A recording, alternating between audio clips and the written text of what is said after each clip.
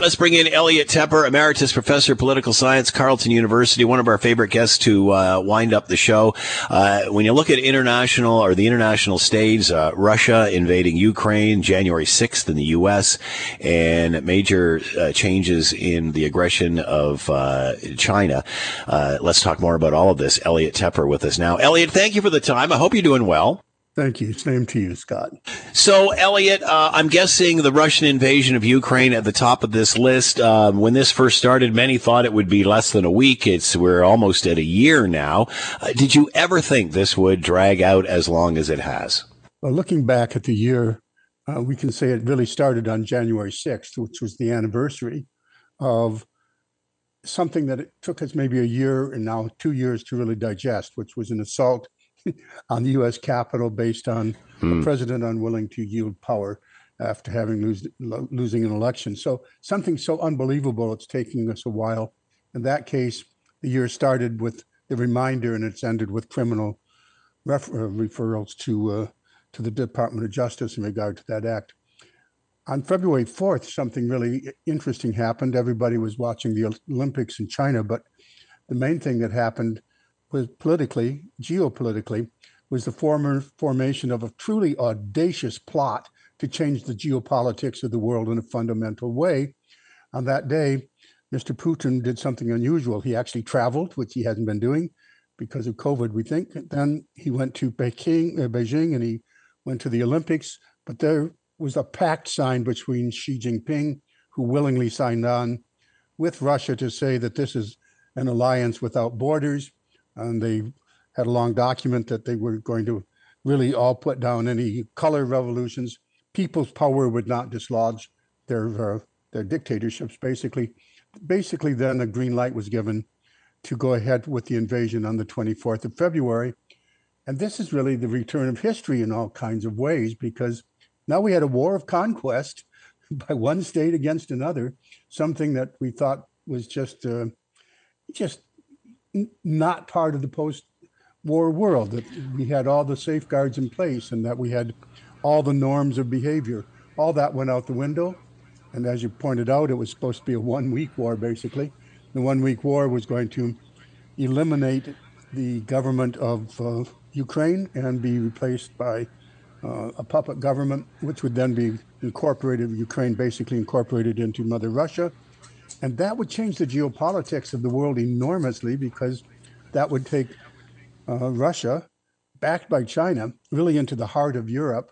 NATO would be basically disassembled. All of the possibilities of future aggression, Moldova would almost certainly be rolled up into that, Belarus. Then what about the pressure on the Baltic states and Poland? So it was a very audacious move by two non-democratic states to change how world politics works. And there's a lot of implications that came out of that, of course. You bring up a very valid point, Elliot, and starting with the timeline, this started January 6th with what happened in Washington, then the following month, the invasion and such. How much did the instability or the appearance of instability on January 6th, the instability of the United States, of the former president, of what have you, do you think that added to this other instability where, you know what, nobody's driving the bus here. If we want to do something, do it now? We'll never know, perhaps, what actually triggered the final decision in Mr. Putin's mind to go ahead and do this.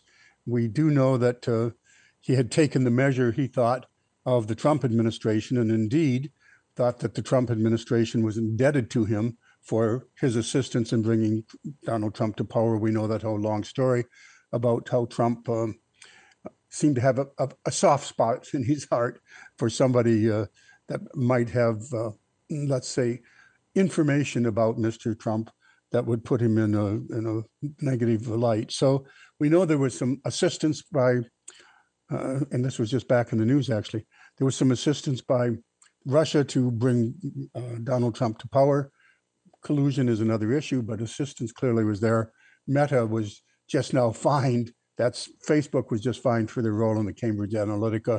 And that's a long, long story about Brexit and so forth. But when you stand back from it, what we have as a result of these events, these two really startling events, a president who won't yield power and tries to overturn an election, and Russia with China trying to overturn the existing world order.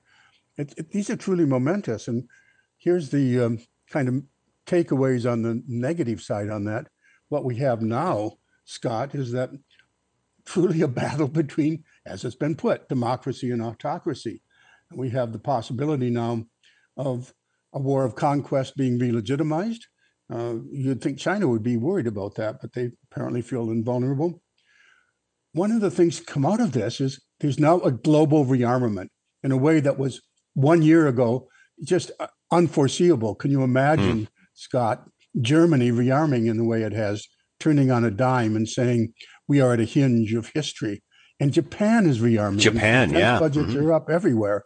So one of the big takeaways of looking back over the years that the world is a much more traditional pre-Second World War kind of existence. As I say, history has returned. And the biggest question of all out of all of this, and the biggest concern of mine, is that we now have a nuclear threat today that we didn't have a year ago because of the possibility that Mr. Putin keeps raising that he would use nuclear weapons, and also the careless, reckless use of territory inside the nuclear plants of Ukraine that Russia has taken over and occupied. I'm worried about accidental release there. So a more nuclear world, a more armed world, and a world where autocracy seemed to have been on the march. That's some of the big takeaways, I think, of the past year. Not the only one, some of them. So with that on the march, where do you see 2023? I mean, obviously we can't make predictions here. We can try it though. Where do you see this coming to a head? I mean, who's going to appear the most dominant in 2023?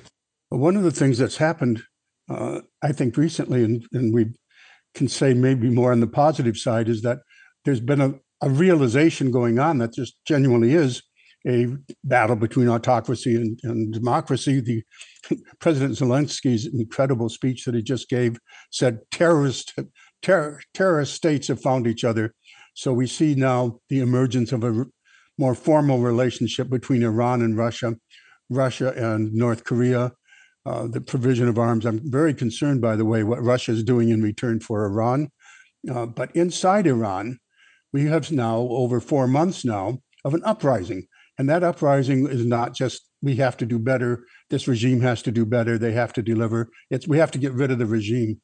One of the things I think to take positive note of is that the loss of legitimacy by dictators is a noted feature of 2022, and going forward into 2023, it's likely to show up. China is not likely to have Xi Jinping removed from power, but he clearly has lost legitimacy. He's been rattled by the open defiance of him and the party.